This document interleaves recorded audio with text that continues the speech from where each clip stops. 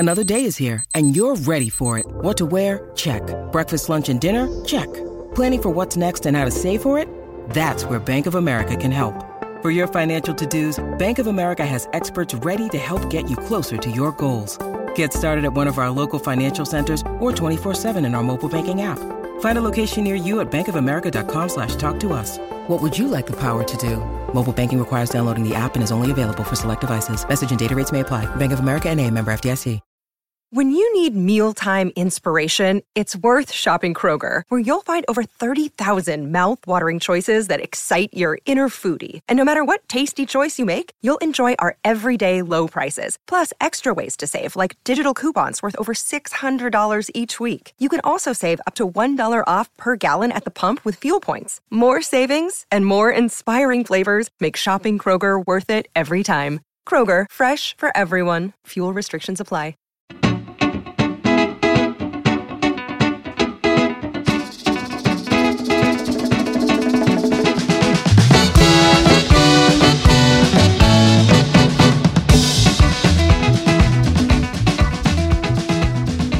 It's another edition of Terry's Talkin'. David Campbell, sports manager at Cleveland.com, alongside Terry Pluto, award-winning columnist from Cleveland.com and the Plain Dealer. Easy for me to say. Terry, how's it going? That just shows you that introduction is too long. We need to get someone to do it for us. That is a message from the heavens just to say, this is David and Terry babbling. David and Terry. But here we go. I'll try that next time. So, all right. Hey, Terry, let's start with the Cavaliers today. So last night, we're recording this on Wednesday, Tuesday night, they went to Brooklyn for the 7-8 play-in game, which is part of the new format in the NBA playoffs. They lost 115-108 to the Brooklyn Nets, and they're going to be playing on Friday. What did you think of the Cavs' effort last night and how they played? And they just ran into just two incredible players, obviously, in Kyrie Irving and Kevin Durant. I was disappointed that the first quarter went the way it did because I just put together some scribbles for tomorrow morning online and both in the paper that you could buy at the newsstand. And a week ago they played Brooklyn, and at the end of the first quarter it was 34-19. This time they played them, it was 40-20. And then you just spend the rest of the day chasing that deficit. And I was hoping that at least something in the first quarter would be better for them. And if anything, it was worse. Now, granted, Kyrie felt like playing. He was not going to lose to the Cavs, and when he's walked in and wants to do it there. And Durant is a very, very good defensive player. That's one of the things that people forget about him. The remarkable thing is when the Cavs would play them in the finals when he was at Golden State, say he would just take LeBron by himself.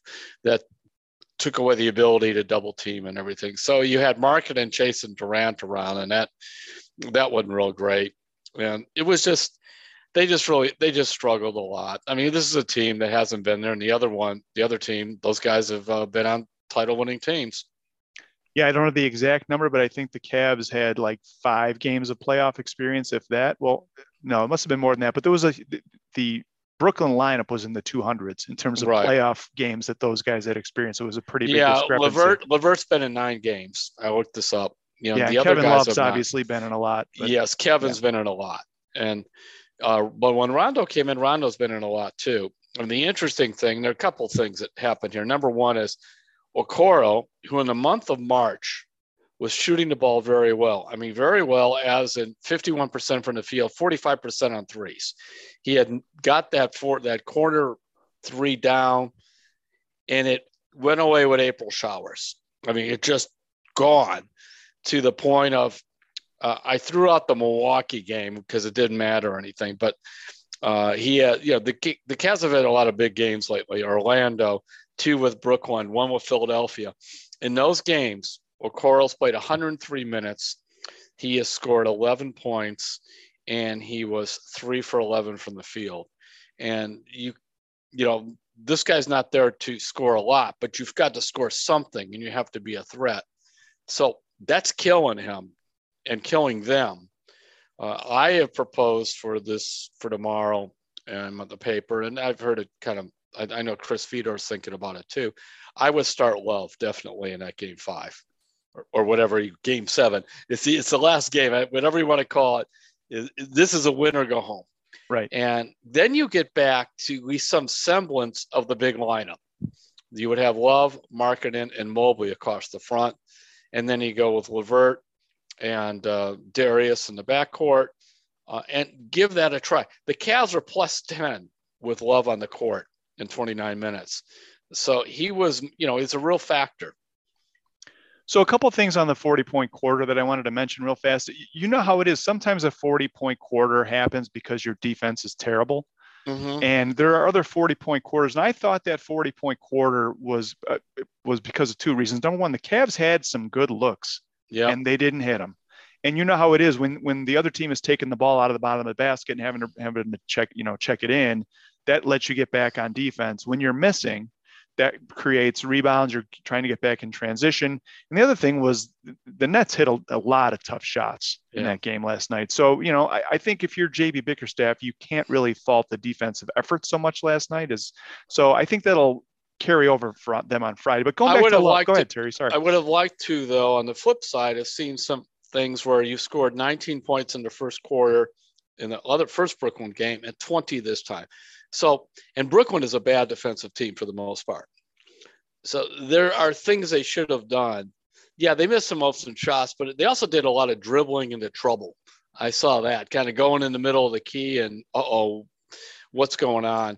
So I think offensively they could have made some adjustments, but look, Brooklyn's better in Cleveland, and that's where they're at. I'm just fascinated to see how it'll be Friday night. I think the crowd will be rocking. The crowd has fallen in love with this team. So supportive all year. But what is JB going to do with the lineup? I know the backcourt's worrying him. I'd like to see some of those minutes that have been going to Okoro to go to Lamar Stevens, because I think he's in a better place mentally right now. Unfortunately, Stevens really can't shoot threes. Okoro can't shoot threes. Rondo really can't shoot threes. The only guys right now that could shoot threes are Love, if I'm putting him in the lineup, and Markkanen at times, and of course Darius. Now, if I'm playing the Cavaliers, I'm sending 3 guys at Darius Garland. I want that ball out of his hands every time.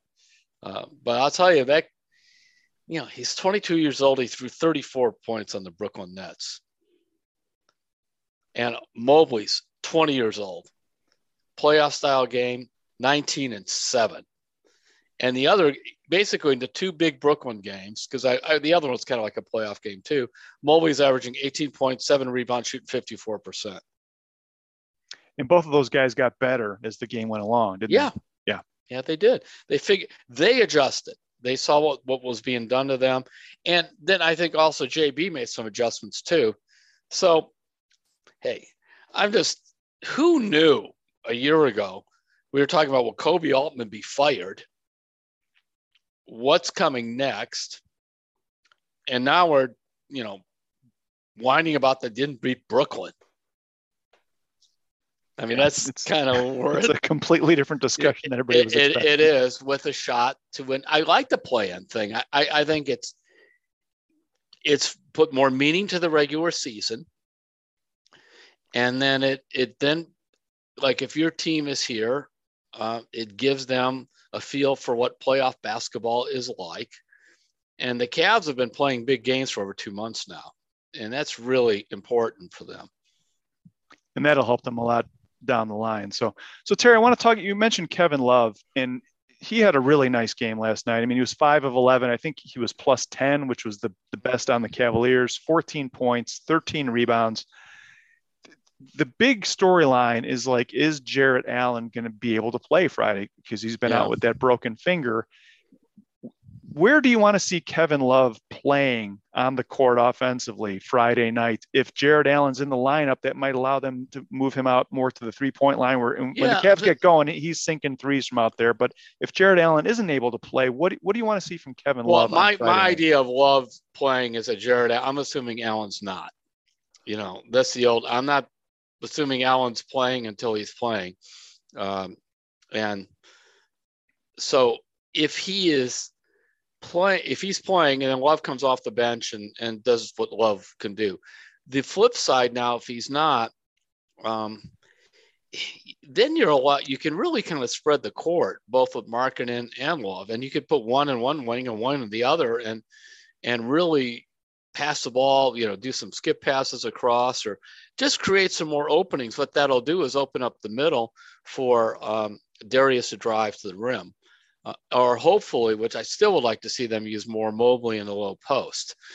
He's not a classic low post player, but if you notice, he takes his time and he gets more spin dunks and little hooks. And I mean, wait till this 2 more years.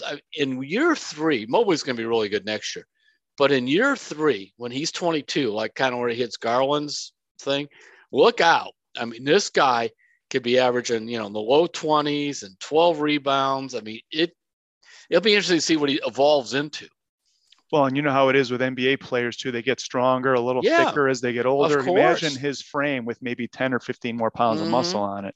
And I know, even though he's played well, he realizes there's been some games, where he got bullied out. By the way, I've always kind of had a soft spot for Andre Drummond. Yeah, I was there. It's like, I know they always say some of his points are empty or whatever. He gave the Cavs fits in that game. And I watched a couple other games of Brooklyn. He's helped them. He really has. And, that's good. The big men are still needed if they're used right.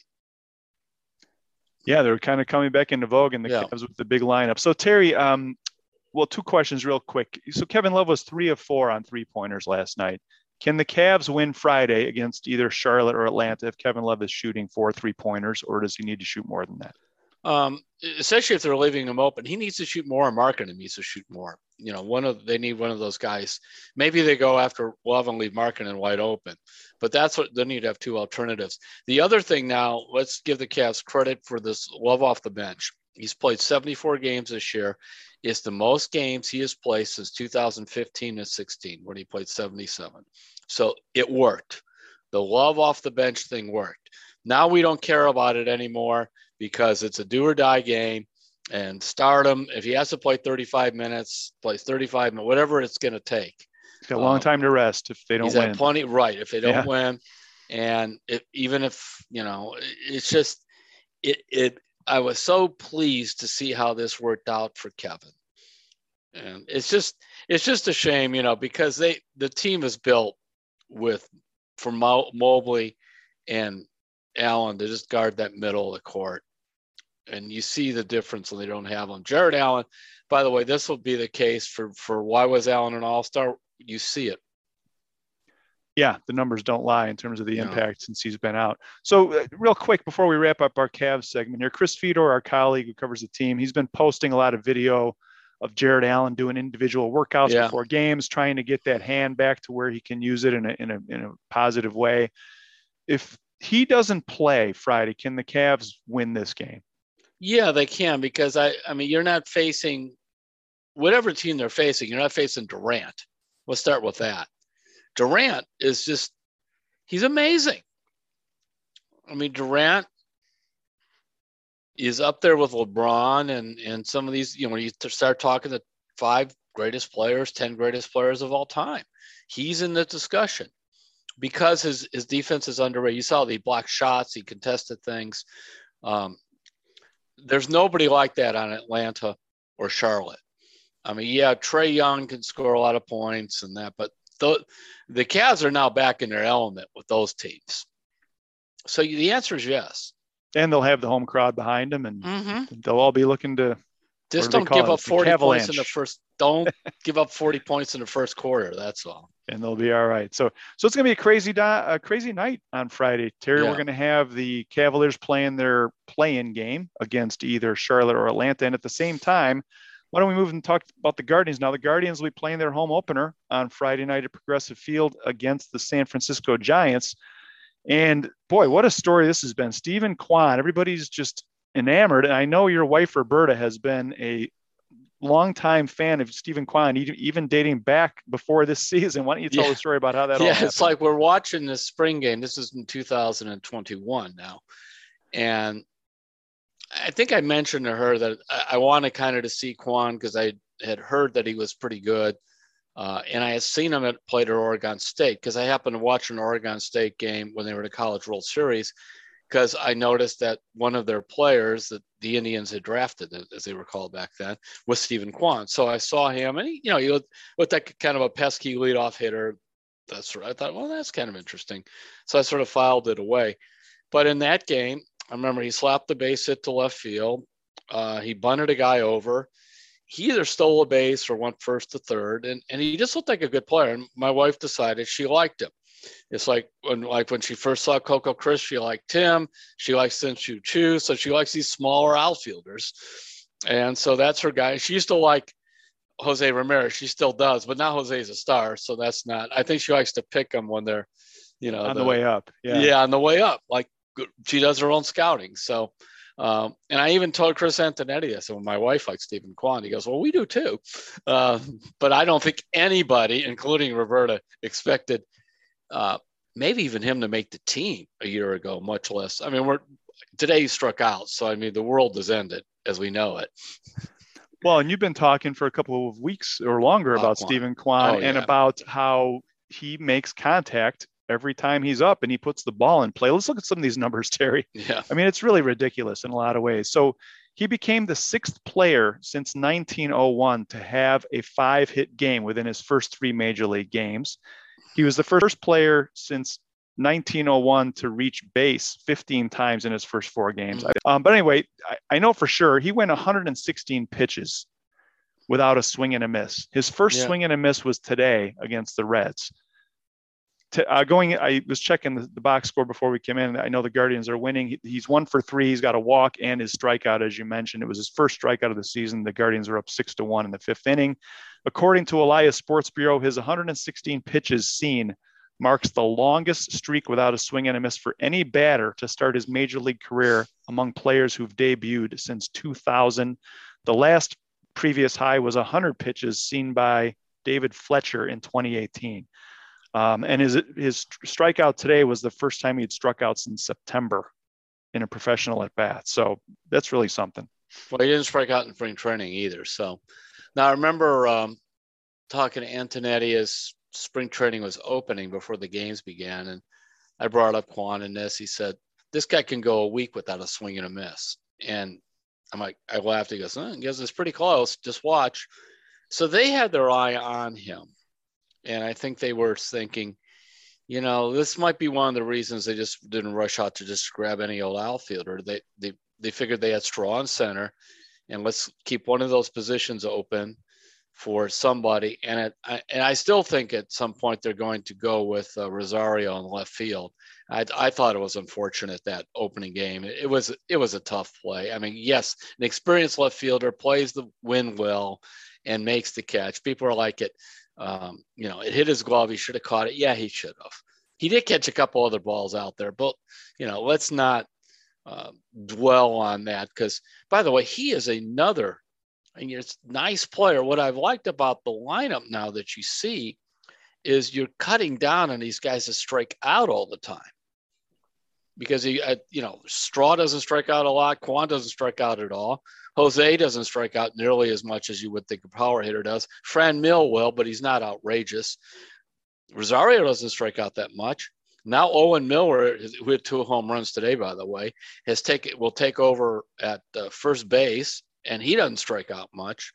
Now Hedges strikes out all the time, but you just see that it's more of an old style team, and they do have some speed. Let's see how this plays out. I mean, I got so tired of the launch angle and games that are strikeouts and walks and homers. That, talk about why games are too long. It's because not only does it take longer, but it's just like there's no action. Yeah, and on that vein, Terry, first of all, his overall stats, Stephen Kwan, batting average coming into today's game, 667. His on-base percentage, 750. Yeah. Slugging percentage, 933. But on that vein of what you're just talking about, I was curious. I went into Baseball Savant. I wanted to pull some numbers to see what his game looks like. And they have a thing, it's called MLB percentile rankings, where 100 is you're at the top of the league in a given category and 0, you're at the bottom of the league. So Stephen Kwan's exit velocity, and now you were talking about launch angle and exit velocity. Stephen Kwan's exit velocity is ranked 10 out of 100. So he's not Really? he's not like sending the ball 500 feet No. out of the ballpark, but his hard hit percentage is 18. But his whiff percentage, we talked about this already. His whiff percentage, he's ranked 100. His chase rate, 76. Okay, which is really high. That means he's not swinging a lot of bad pitches. Right. Strikeout percentage, he's 97. He's barreling up barrel percentage. He's ranked 40th. His walks, he's ranked 98. And just if you look at they also rank pitches that batters chase. They call heart of the plate, shadow, chase pitches, and waste pitches. And the chase pitches are the ones where they try to get batters to chase. He's only chasing 11% of chase pitches, and I think the MLB average is 23%. So and that's impressive. He's really selective. Early. He's really selective when he's up there, isn't he? And also given the fact too that he's just a rookie, and this is first thing, the temptation is to be chasing and going after bad pitches. But I remember one of the things that intrigued me about him, going back when the Tribe drafted him, was, he's leading off. Oregon State is a baseball power. People don't realize it. It's a big, big time program. And he was leading off for a team that won the national championship. And at 5'9" and 165 pounds, but he was always on base. And so you see that kind of patience at the plate. Now, right now, he is at a point where almost anything he hits finds a hole. So that some of that is going to back off.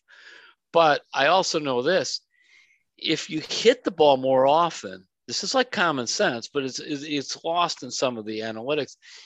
If you're not striking out and you hit the ball more often, you have more of a chance to reach base, because if you strike out, the only way you get on base is if the catcher misses the ball.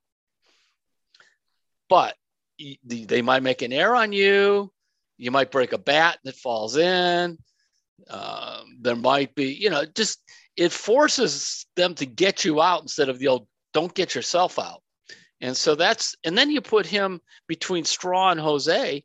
I mean, so by the time Jose comes up, you've got these guys that have been working the count. And I think the underrated signing, by the way, was Straw's. That's a very team-friendly contract. In spring training, when I did a long profile of Straw, he told me that he really liked it here.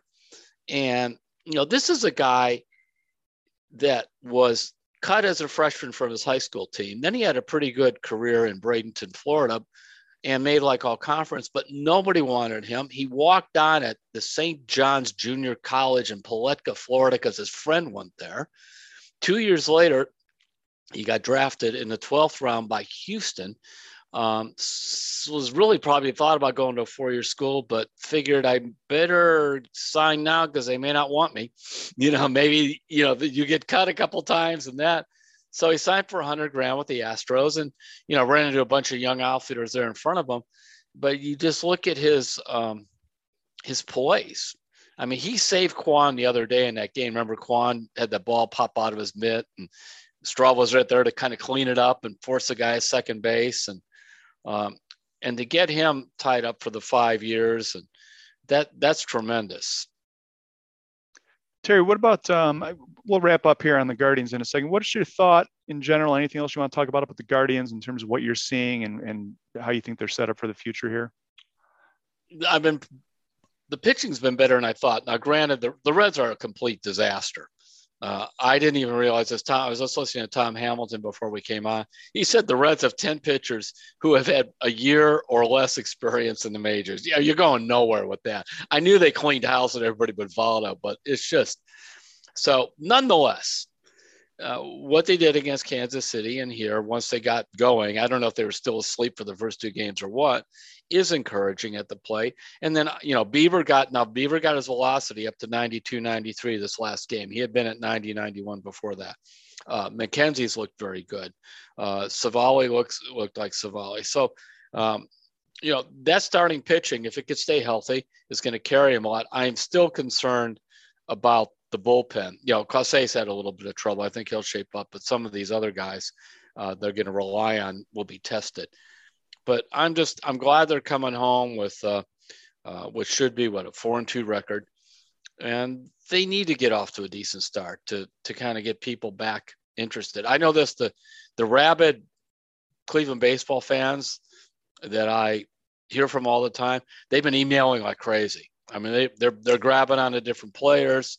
Of course, they're the ones that are following Baseball American, following the prospects, but nonetheless, they're seeing with your own eyes that, yeah, there's a reason that Antonetti and Chernoff valued these guys. There is talent there. And it wasn't just a money thing. It was, we believe these guys and we're going to give them a chance to play. Yeah, exactly. And then, they could still make a move on a veteran outfielder or something like that. They have to get another catcher because, fans want to get rid of Hedges because he can't hit. He's not going to hit, but they need just another guy, Lou Molly or whatever this other guy is. Forget that. They need another catcher to help out.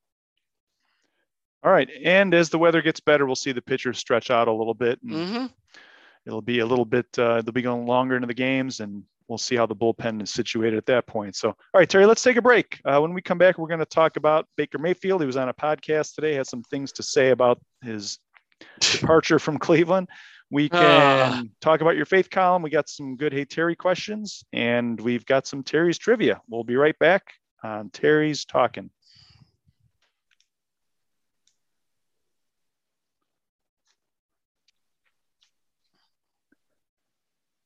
We are back on Terry's Talking. David Campbell and Terry Pluto.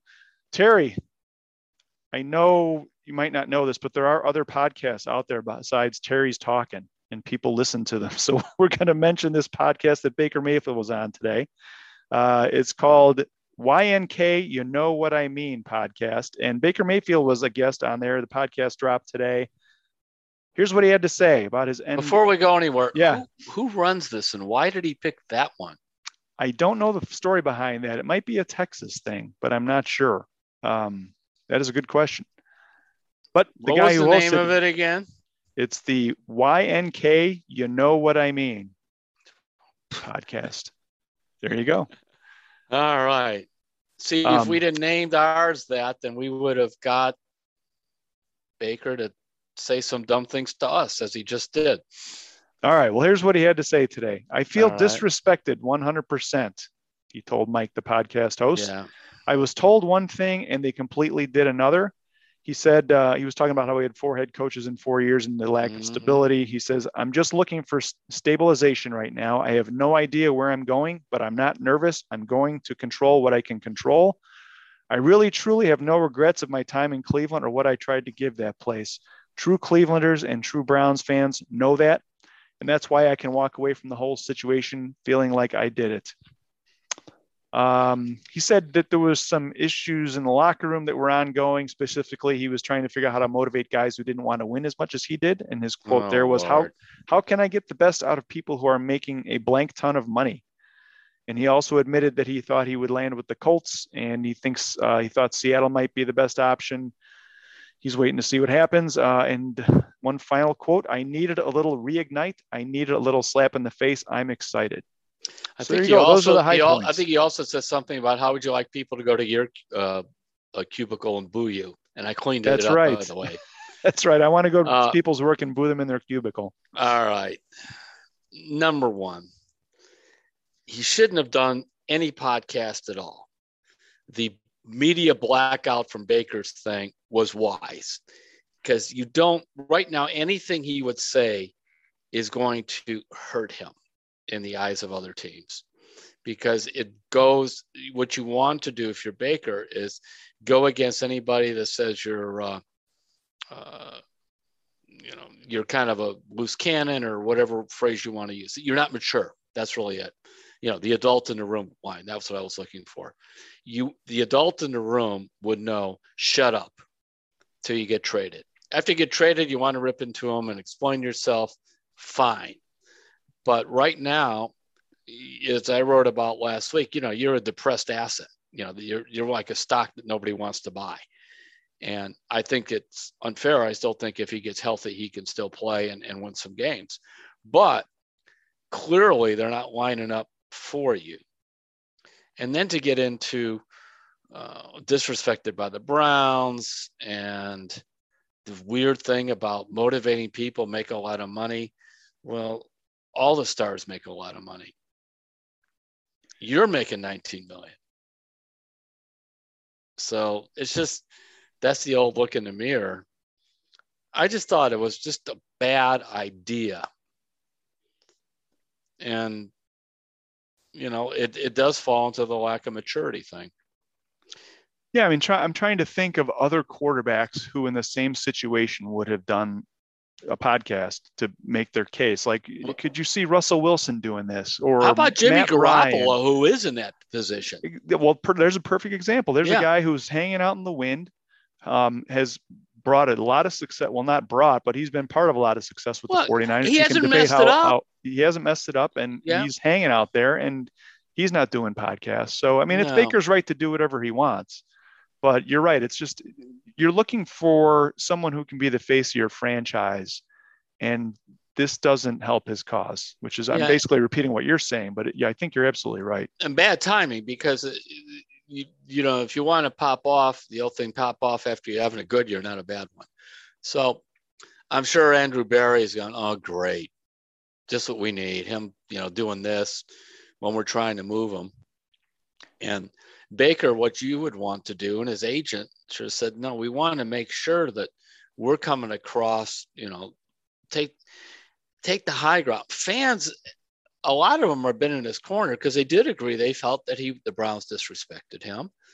But the best thing to do then is just act, you know, be classy about it. You know, keep thanking the fans, say how wonderful they are. I love Cleveland. You know, I'll do a great job wherever I'm going to go. And then you could go tell Emily and your friends what you really feel. And I guess the WNKY podcast, maybe you didn't know that was a podcast. I doubt it. But it's like, why you do that? So anyway, I was disappointed for that. And I think it hurt him. It was a bad idea. I am going to write a column about that this was just not a good idea. Yeah, and you're right. It's face of the franchise stuff, and this is not going to help. So now, when people say you're immature and you disagree with them, well, don't give them material that looks like you're overly sensitive. And I think part of this comes from, you know, Baker has not just a chip on his shoulder, but some of it has been insecurity in his career. And when you know, you have to kind of know yourself. And I realize it's easier to say this at 66 than 26, but Baker's been in the spotlight for quite a while now for, you know, was it 3 years at Oklahoma and then plus 4 years in the NFL. And I mean, I know the Browns are elated that they won't have to kind of do damage control after Baker once they do get him out of here. Well, and think of this, Terry, you're a team that might be considering making a trade. Yeah. So think back to when OBJ left. The Browns went out of their way to make sure that ended amicably because, number one, they liked OBJ and they wanted to do right by him. But the other part of it, and we've talked about this, is that it's important to have a good reputation around the league so that when players come, they know that if it doesn't end well, they're going to be treated right and the team's going to try and do right and make and it's going to end amicably. If you're an NFL team, part of what you're considering when you bring in Baker was, geez, if I bring this guy in, is he gonna rip us when he leaves too? Like, or even heck, remember when he was still there, he was making comments about, well, there's other stuff going on in the team during the season. Yeah. And when you're playing poorly, see, you could say you're allowed to be a lot bolder and right when things are going well for you. And when they're not, you're not allowed to even what you would consider to be candid because it comes across as, you know, excusing or whatnot. And I just, of all the things to do it before the draft coming up, I mean, this is when they're really getting some serious trade discussions going on. Yeah, because it's ticking. The timing's terrible. The timing was terrible. Yeah. All right, Terry, let's talk about your faith column this week. It's going to be on cleveland.com on Saturday and in the Plain Dealer on Sunday. It was really interesting the way you were out in Arizona. You're writing about when you were out there covering spring training. I know you were a big hiker, you and Roberta, and you took a hike and you happened to look at the cacti out in the desert, and it kind of made you think of Easter and the story behind Easter. Why don't you talk about that hike that you took and what it meant? Well, I like to go out kind of as sunset hits, because it's just, and you could drive from Goodyear 15 or 20 miles and really get away from everybody, different directions. I went down towards Gila Bend. I love the name Gila Bend, by the way. It sounds like, you should see tumbleweeds going down the streets and that, but this is a little north of it. And it was just, they have several wilderness areas. I just pulled off in one, and I was running a little later than I was just out there for 15 or 20 minutes, but there's nobody around. I saw one pickup truck go down the dirt road behind me, and that was it. But I was looking at the different cactus, especially one that really looked like a cross in the sunset and some of the others. And it just reminded me of, Easter's coming up, and I don't know, the sunset and it's quiet. And one of my favorite biblical stories is called "The Thief on the Cross," Dismas, or where Jesus is dying. And at one point, I took a picture of it. There were 3 cacti with kind of a bigger one in the middle, and that's how it's always portrayed: Jesus in the middle and 2 criminals, one on each side, one on the other. And how at that point Jesus is at his weakness, and one of the people, unless you kind of study some of this stuff, don't realize that back then executions were public events. I mean, people came out and watched them. They yelled at the people on the cross, or they yelled at them dragging it through this was entertainment. They didn't have cable TV now. They didn't have the internet. And so this is all going on as Jesus, especially if somebody was kind of well-known, being crucified. So they're all yelling at him and, why don't you come down off the cross? Save us, save yourself. And one of the criminals yells at the other criminal, yelling at him, we deserve what we got. This guy's done nothing wrong. And remember, it's a very small world back then. So the odds are both of these criminals and others had heard Jesus speak at one time or another. He'd be in the temple or in the town squares. And Jesus never went farther than 30 miles from his hometown of Nazareth. I mean, he was in a very confined area. And so then he just turns to Jesus. Very interesting, can you be with me in paradise? Can I, basically he's not asking to be down. He wants to be forgiven. And that is one of the things of Easter is time for some of us. This is because the theme is to be like the Dismas, as is known in the Catholic tradition, the good thief, and say, I just need to quit beating myself up. I may deserve to be on this cross, but that's not the end. And one of the things I wrote about too is there will be people who will not, quote unquote, forgive us. Remember, people have written about this often, but it's, forgiveness and reconciliation are 2 different things. You could forgive somebody. They don't have to be your best friend.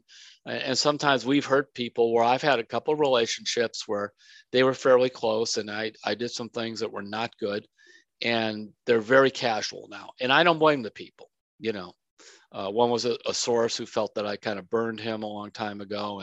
And actually now we're pretty much past the whole thing 15 years later, but it took time. And the other is just some things that went bad, some family mess, as they like to say. So those are things you accept, but it's like you have to stop beating yourself up and believe that this is the time of forgiveness. And that's the biggest gift of Easter is forgiveness. And even if other people don't forgive us, God will forgive us. And so take that hammer away from your head. This has been a theme you've kind of been focusing on for a couple of weeks, and you've gotten some really heartfelt responses, I know, from people who've really taken some of what you've been writing about and applied it to their own lives. Yeah. And also just, we let so many people define us, David, and it's just amazing how, and I still fight it after all these years, 1 or 2 like really harsh emails. Sometimes it's like, I forget about the last 10 have been great. And it's like, you just have to stop. And also, a lot of people are running from their own pain. Absolutely. So let's move on to some Hey Terry questions. You ready? Okay. All right. This one is from Bob. And Bob says, Hey Terry, I have a baseball question now that the season is underway. During the lockout, there seemed to be quite a bit of negotiation talk about tanking. I do not believe it is fair or correct to include the Guardians, given how good they've been over the past number of years, but the payroll is low. I thought the comparison of records of the Guardians and the Browns Terry made in a previous podcast were very interesting. So my question has to do with payroll. For the Guardians to have a $100 million payroll, what would the attendance need to be to support that level of spending? I don't know, but the last time they had one, basically the only time they've really had one is when they had John Sherman as a minor owner. So the answer is got to get another minor owner in here. And, this thing with Blitzer, I don't know anything other than it appears to be stalled to me, because remember that came out many months ago, and they were talking with this guy, and it's been nothing since. So that's probably what it's going to require. The tanking question is interesting because you could have a low payroll, but what if you still keep winning? Are you tanking? Tampa Bay, are they tanking? Now, it's not the same thing necessarily, right? Yeah, right now the Reds are tanking. Oakland is they're ready to sell seats out of their ballpark. They're really tanking. I don't know what the Pirates have been doing for the last several years, but I know this: the last time the Guardians were really bad, they were the Indians, and that was in 2012 when Francona was hired after that season, and they had just been through a couple of years of 90 losses. So you've got to go back more than 10 years. And the other thing I was going to throw out, Terry, well, two things. Number one, we don't have access to the Guardians books, and we don't know kind of how much they're making, how much they're spending on everything in terms of ballpark operations. The other thing that's coming down the line, and it's going to be coming fast, is there's going to be a lot of new revenue sources coming in from, streaming opportunities from Amazon and Apple and other places getting involved. And the other thing that's going to be a big financial windfall is this betting thing that's going to be happening in Ohio. Every ballpark and every stadium in America within the next 5 years, I think, is going to have a sports book in it where you can get up from your seat at halftime and go bet on what the final score will be. So that'll be bringing some money. But the problem for the Guardians is that everybody's going to be making more money. And so if the Guardians payroll is 130 million, but the Yankees are at 800 million or whatever, I'm just making it up. But if they're three times as much, say, it's not going to help you get a better team. So because they never ever address the structural problems with baseball. They can't even do something real basic. This would change the game to an extent. A maximum contract like they have in the NBA. You can't go, 4 or 5 years. It depends on the player's thing. And that's it. Instead of these idiotic 10-year deals and 14-year deals, the way Jose Ramirez signaled to Cleveland that he wanted to stay is he agreed to a framework of a 5-year extension on top of the 2, take him to the age of 36. When they saw that and they saw it was real, then they said, let's work on this. And they found a way to make it work. But they won't even do that. What did they do in this new deal? Even I looked at this thing and I was talking to somebody else, a couple of numbers guys could have fixed it in a week, David, what they ended up doing, because it was compromise on this much for these type of free agents, but there was no, forget salary cap. They always say, well, they have a salary cap because of the luxury tax, but some of these other teams will pay the luxury tax. No, they don't. And then you're not required, you watch football, you go over the cap one year, you get slaughtered the next on your roster. You just get crushed. Well, I think if you were to propose that, given the current climate, there would be instead of a 100-day lockout or whatever it was, it's going to be 100 months. I don't think the players will. No, they won't go for it. They won't go for any of that. And the owners are not strong enough, like they are in the other two sports, to insist on this. See, the basketball has been able to get their owners in LA and New York and the rest. Well, there's ways you go through the cap with the luxury tax, but they did get that. I'm telling you, the maximum contract is huge. It's a huge thing to have for your sport. Now it allows your stars to move around some, but that's okay too, as opposed to, paying for, his great grandkids' education at Harvard. I mean, geez. I don't know if we're going to live to see the day of that happening, but you never know. You never know. So well, they just signed a new 4-year deal, so yeah, maybe someday we'll see. All right, Terry, this one comes from Chris Shulgren. He is a 92 graduate of Chagrin Falls, and he lives in the Chicago area now. He says, one quick point. I keep reading and hearing sports writers say the Browns gave up 3 first-round picks for Deshaun Watson. I could not disagree more. The Browns gave up 2 first-round picks. With the first-round pick in the 22 draft, the Browns select Deshaun Watson, QB, Houston Texans. Browns gave up 2 first-round picks, and the others, of course. I'm sure that's how Andrew Berry looks at it. Well, Andrew appreciates the support. He also gave up some other picks, too. The difference is this.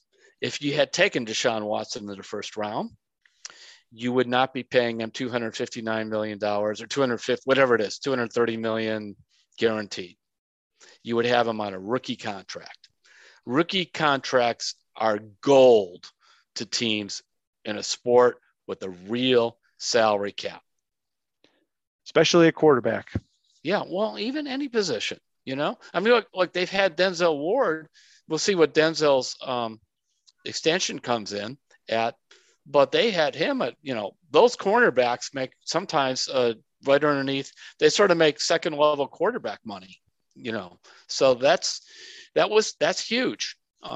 And Nick Chubb, think about what they had for Nick Chubb this last few years.